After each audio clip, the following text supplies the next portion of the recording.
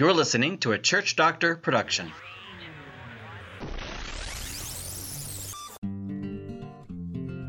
You're listening to the Big Church, Small Church podcast with John Hunter. Conversations and tips for churches to engage in outreach communities to reach new people for God in your neighborhood. All right. Welcome to the Big Church, Small Church podcast. Today we have our special guest, Barry Kolb. Barry, welcome to the show. Thank you. And just kind of go ahead and introduce yourself and tell me who you are, what you're doing. Well, I'm known by a variety of different names. I get called Honey by my wife, but I'm known as Dr. Kolb to some people. Some people just know me as Barry. I've been in the ministry since 1966. So that means I'm closing in on milestones, or sometimes people say millstones. I have been everything from being a teacher and a principal to an athletic director, coached high school and college basketball for 18 years. In fact, I ended up going to coaching women's basketball at St. Francis University in Fort Wayne, Indiana. Wow. Where I let the Catholics pay for my Lutheran seminary education. Perfect. But since that time, I've pastored a number of churches, but about 3 years ago, I decided it was probably time to move on to some other ventures. And I wasn't quite sure what that would be, but God is always there, kind of poking and prodding, and doesn't let us out of this business. So I can talk about a number of things I'm involved in. I don't know how much you're interested, but one of the things I've been involved with, for example, is Christ for India. And I've been involved with that for, a long time. I've served as vice president of that group off and on. Currently today, I'm still president of our foundation, where we're trying to raise money to help local villages with women and children's care, which then opens the door for our pastors that are planted there. So kind of interesting, India has got more COVID cases almost on anybody else. They're on lockdown, but we just had a virtual banquet, which is kind of fun. And found out that our offerings this year, in spite of COVID, are up 22%. That's fantastic. That's phenomenal. And so God is really blessing that, and I've just been thankful for being a part of that. Some people may know I'm probably the oldest consultant you still have listed on Church Doctor Ministries, although I don't do much, although I probably get a few people who call me from time to time. You may know already that I started a missional community about almost 2 years ago. It came about because I was having coffee with a friend of mine at Hollister Coffee Company, and both of us were going to the same church at that time. And we found out that we were going to be able to build a brand new building, except it was going to be another 15 minutes further than from where we lived. It already took me like 20 minutes to get to church. It took him almost 30. And so we said, well, do we want to drive that far? And we said, well, why don't we do something here at the coffee shop? And so we came up with this thing. We call it the daily grind, gather, grow, grind, and go. That's our theme. And then after that, it was like, we don't want to do church, but we want to do, probably discipleship would be a better example. And we talked to our lead pastor, and he was immediately said, go for it. And then, of course, it means we had to put together a team. And here I am, a, quote, retired pastor, although repositioned and refreshed. And my good friend is a Marine, and he works in logistics. And we thought, well, what else do we need? Well, we need a musician. And we found us a local musician who turns out that he is the nephew of my high school choir director way back in high school. And then we thought we need a geek. We need somebody who works in technology. And we found a absolutely wonderful guy, Anthony. I wish I could share some of the stuff. He does these things called Savior Silhouettes, where he takes scripture and turns them into some of the most beautiful pieces of artwork. We use them in our worship service. And so we call ourselves the Grind Guys. And the way it works is I'm the one that left up to coming up with a topic. I hand the topic off to our musician, who comes up with a couple of songs. And our technology guy puts it all together. and we meet at the coffee shop. And from there, it's a discussion, and generally lasts about an hour and 15 minutes. Of course, during the pandemic, we were forced to go online, but all that did was double our population, which I think a lot of churches have figured out. So we're in person and via Zoom. If I put a plug in for my son, my son and his wife are going to be our guests this weekend, live from Grapevine, Texas. And they have a new ministry that they've started called Songs and Smiles, songsandsmiles.com. And it's a ministry aimed at helping people communicate better with people who have dementia or Alzheimer's. They'd gone through losing Cheryl's mother, and they're not out trying to raise money to eliminate Alzheimer's. That's another whole group, but just to help churches and people better deal with people who have memory care issues. Yeah. That's kind of a neat thing. The grind has been really kind of interesting. In some respects, we haven't quite reached as many people as we like, but we've kind of found our niche, and it continues to grow. You want me to go on with other things I'm doing? No, yeah, that sounds good. I just had a question about the grind. So during COVID, do you still go to the coffee shop and film, or have you been doing that from your house, or how has that setup been different in terms of, I know people are watching online, and that's amazing that you've kind of expanded your viewership. Yeah. What's your filming been like? And do you guys have any plans is there any progress in terms of trying to get back to the coffee shop, or is it still too soon to? Well, the interesting thing is Branson and Hollister are like almost twin cities. You can't tell where one ends and the other one begins. And Branson is a masking community. Hollister is, no, we're not. And so meeting at Hollister Coffee Company in Hollister, Missouri, we were meeting in person. And we weren't really doing much. Well, we thought maybe we should add Zoom just in case people feel uncomfortable. But about 5 or 6 weeks ago, Stone County, which is where our new church building is located, said we'd appreciate it if you guys would shut down for about 4 or 5 weeks because we had some big outbreaks of COVID. And so it was suggested that we do the same with the grind. And so for about 4 or 5 weeks, we did it all virtual. So I'd be sitting here in the Husker man cave at home, and all the other guys were there. So it was just one big virtual grind.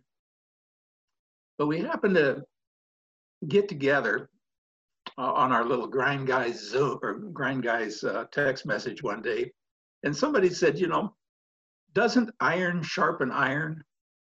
And I said, yeah, that's in the Bible. He says, but doesn't the iron have to be together with other iron for that to happen? And so we said, oh, the heck with it. The Grind Guys are going back to the coffee shop. So we headed back to the coffee shop. We've been back for about 3 or 4 weeks. We have a great deal going with the owner. He's a young Christian man who opened the coffee shop, and he gives us a key. We come and go, we lock it up, we close it up, but it's been a great experience. So now we're in both places. And that's how we managed to reach some people that we probably would not have reached any other way. But I think a lot of people, if they've been thinking about it, I mean, you're probably more privy to some information than I am, knowing that what your dad knows and what you probably know because of that and all these other things.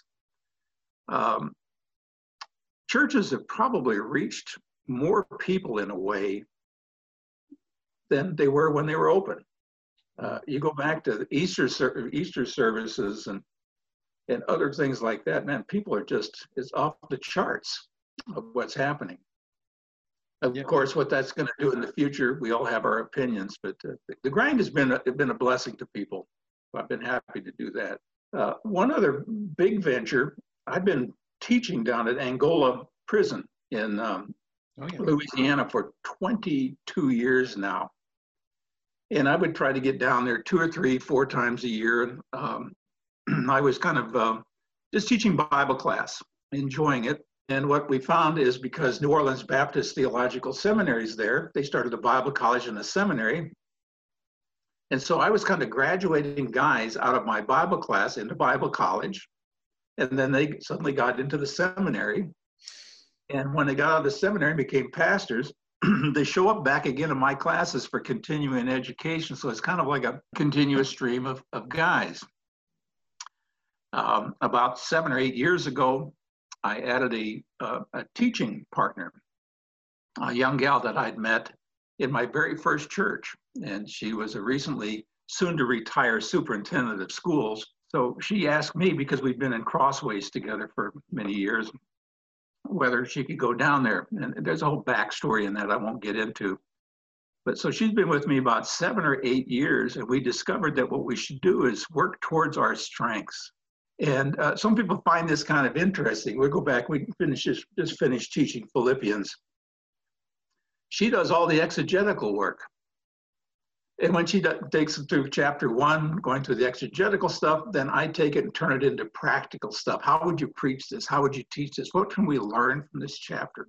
Yeah. Now, that takes us up to almost 6 months ago when COVID hits. When COVID hits, by the way, we're working in 2 prisons down there, Hunt and Angola. Not only are these guys locked up, but suddenly they're locked in. They lock them up in their dormitories, cram a few extra people in there. They can't leave. They can't get outside. They can't go to the chapels and stuff for their church services and everything. And so we began talking about what can we do for people who are even worse off than the other people who live outside the wire. I mean, you don't live inside of a prison where you live in Indiana, so you have access to other stuff. And we kind of wondered about that, and we thought, well, hold it.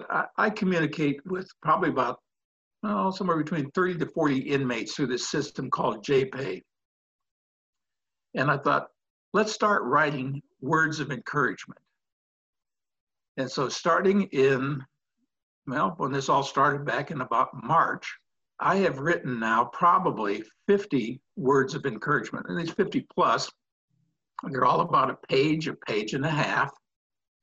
And what I do is I email them out to guys that are in prison who have some leadership positions within the Christian community. And it's basically changed some of the stuff that's happened down in prison. Now, I'm gonna have to tell you, they were afflicted with the same problem that the church outside the wire has.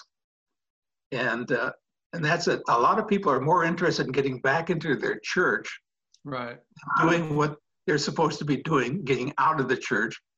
To use a book title that your dad wrote many years ago, your church has windows. Don't just stare at the stained glass. Look out, what's outside your windows? And so about the 3rd message, I started getting replies back from these guys. Thanks, but we can't get in our churches. We can't get down. We can't do all this kind of stuff.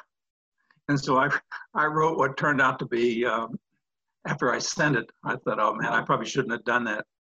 A word of discouragement.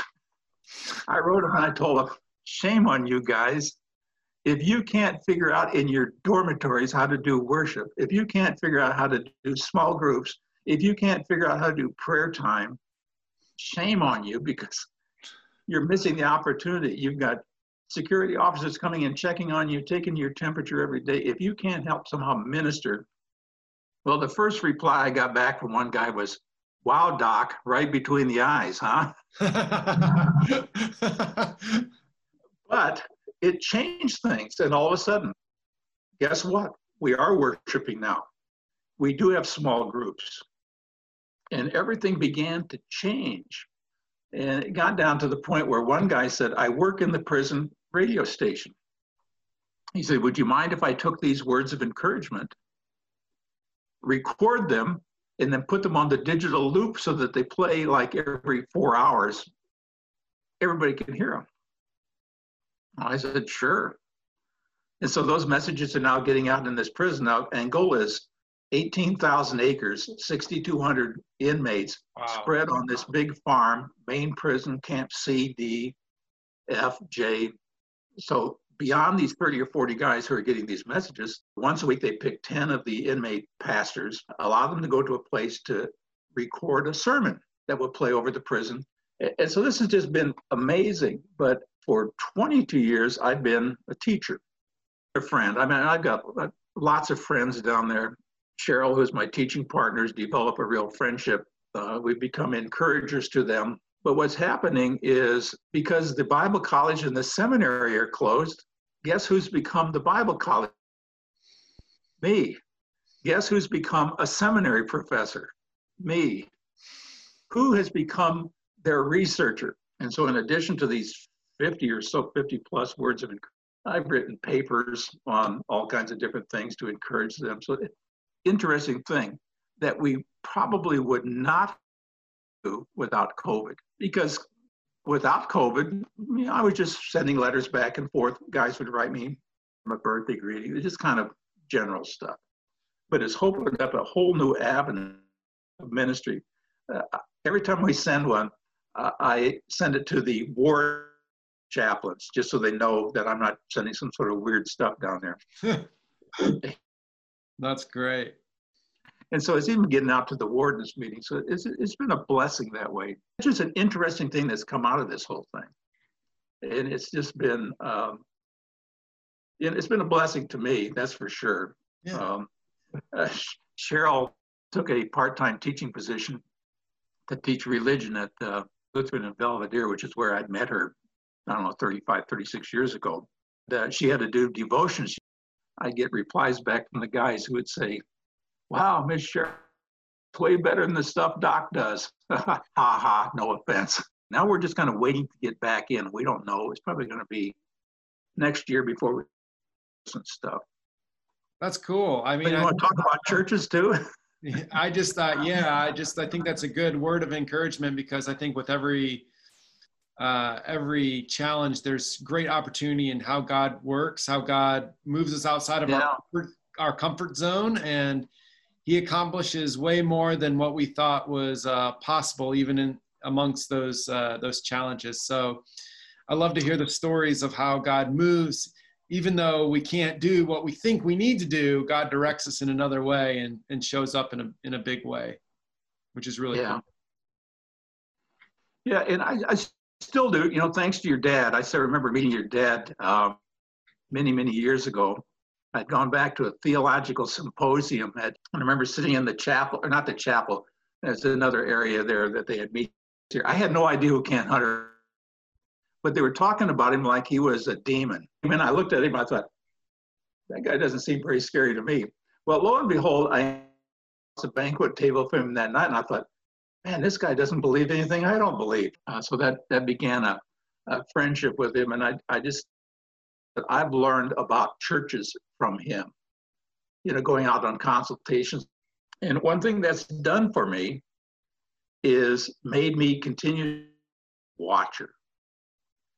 Now, I don't do that full time like you do, or like other people at Church Doctor Ministries. When I read Barna reported a month ago that 1 in 5 churches may never reopen after this.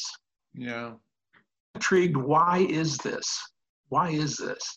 Well, then I ended a meeting of about 20 pastors, particular silo, and it became somewhat clear to me that there are some pastors who are only interested in getting their people back in a building. That little group, because they miss each other, they've got to hunker down, and it's a whole down when you're all together.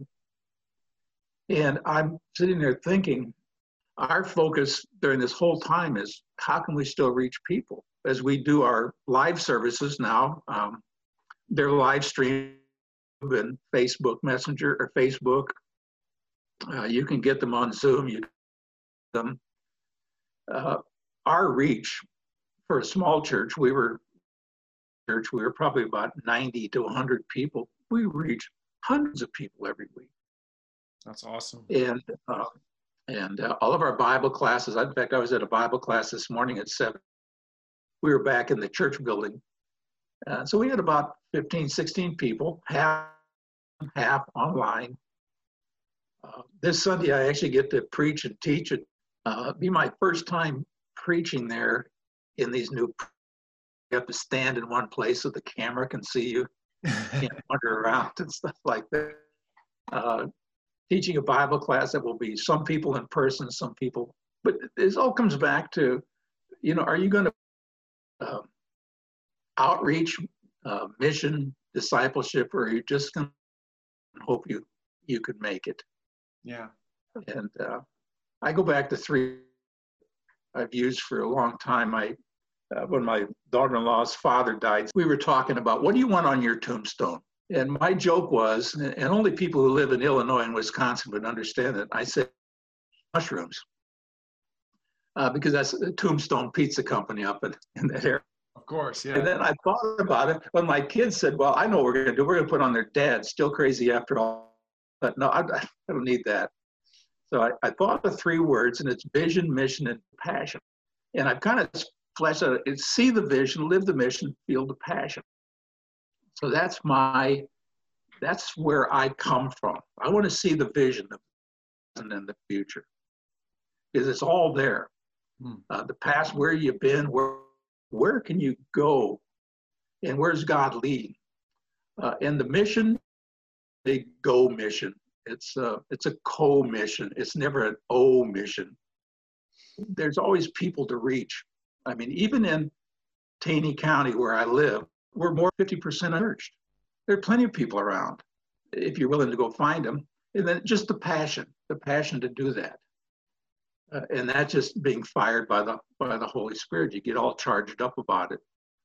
So it grieves me when I talk to pastors who are, well, they'll talk about, we just don't have anybody coming to our church. Well, have you ever talked to anybody in your neighborhood? Well, no. You ever invite anybody? Well, no. They wouldn't want to come. And my question is, why not? But we need to, have those missionary eyes. We need to, like I say, your church has windows. Look outside, see who's there.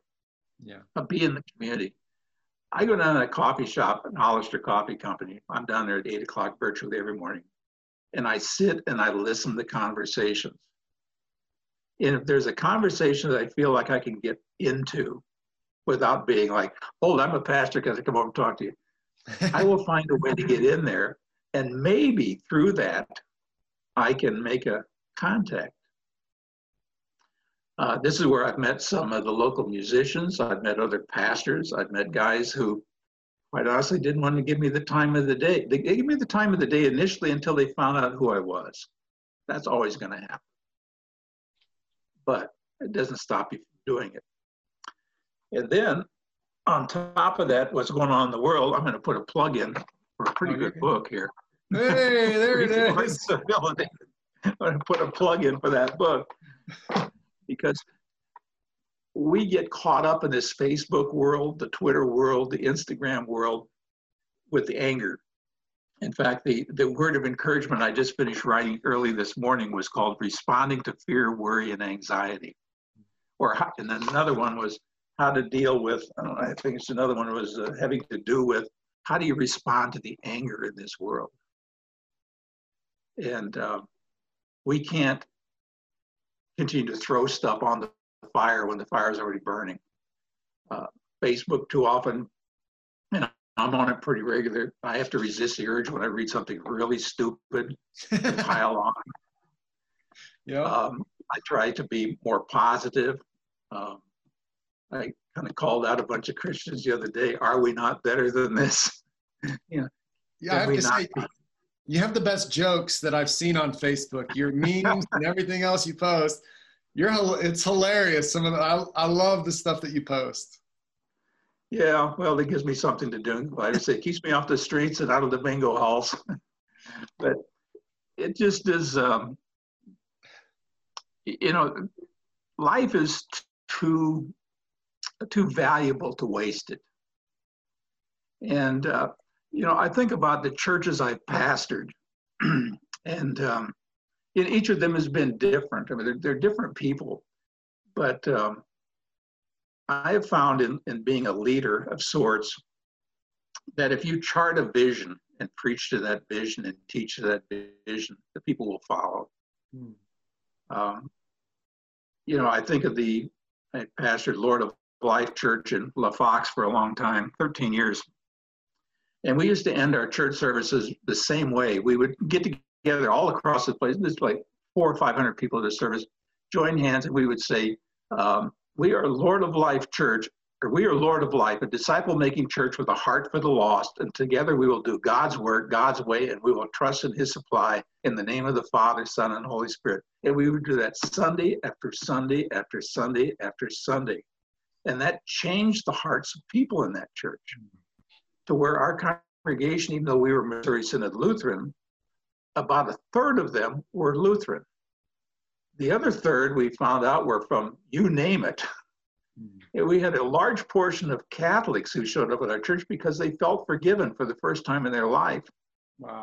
We even had a Mormon family show up because they heard we were very family oriented, didn't even know we were Lutheran, who ended up joining. And somebody even brought a young Buddhist girl who became enamored with it all. I ended up baptizing her. Wow. But we had this big wall it was our mission board. And we started out just with a challenge in terms of missions of saying, you know, if we expect people to tithe, shouldn't the church? And so we just made a public announcement that 10% of every dollar, no matter how it comes into this building, is going to leave to go elsewhere. And so by the time I left there, we were probably up to, I don't know, 25, 30% of we were just sending, you know, building churches in India, helping other missionaries, funding the mission. And so those are just neat challenges. I don't know if you can see a picture way behind me. It's a picture of Elijah, the chariots of fire. Oh yeah, you can make it out a little bit, yeah. Yeah, and he's up and he's dropping the thing behind. There's a large one about 10 by 12 that hangs in death row at Angola prison. And so I asked the artist to give me one of these. And it's because I said, when I go out, I want to go out like Elijah. I don't want to I've often said, I'd rather die on the mission field than get run over by a car in the Walmart parking lot. And, you know, I hope that I can leave somebody behind like Elisha. Yeah. But when it's time for me to go, just take me out of here. I'm ready. So what else do you want to know? No, we are, we've got just a few minutes left, 2-3 minutes left. And yeah, I thank you so much for sharing. I think there's just so much that you're involved in. And you didn't say it at the beginning of the recording, but just before I started recording, you said that, you know, there's no retirement in the kingdom or something like that. And just really, you don't retire, you refresh and you reposition and refresh. Reposition. It's always a new venture. Always a new adventure. Yeah. Is there anything that just as we close, anything that comes to mind, any just advice or for churches out there, any words of wisdom for them just to get stuck in mission if they don't know what they're doing or feel uncomfortable, anything that you could encourage them by? Yeah, contact Church Doctor Ministries. That's one way to do it, to change things. I don't know. The one thing, and this, I don't want this to sound harsh or anything, but I'm not a person who does pericopal preaching, and I think exegetical teaching of God's word is really, if you just preach the word, and you're going to be preaching these things that are necessary to people. We're in an interesting series. I get to preach in part 3, but we're doing a series on Hosea. Go marry a prostitute. Yeah, don't marry a prostitute. And I've got part 3 this weekend, which is, oh, by the way, go get her and bring her back home. Well, you have all kinds of ways then to apply that to how we have prostituted ourselves to this world, but God still comes and wants to bring us back in the family. Amen. I'd tell most pastors, if I could change anything, I would have started doing exegetical preaching when I first came out. And just take them through the word, in the word, in the word, and then teach them to make connections in the word. that skinny little column in your middle of the Bible with those little letters you can't read. There's the harvest. Read the scriptures. If you don't understand it, don't go down and read somebody else's thoughts at the bottom of the page, what he thinks about it. Look in the middle column and see where those verses that you don't understand will take you. It'll be an adventure. It's connections in the biblical narrative. It's all there. Awesome. Cool. Well, thank you so much for coming on the show today. Thanks for your time. And it was a really encouraging word of all that you're doing, from prison to the grind to, to everything that you're involved in, and your mission in India. You're so involved in so many different parts of mission. Thanks for serving God in this kingdom, and thanks for sharing your wisdom today. Yeah, thanks. And say hello to your mom and dad for me. I miss seeing them.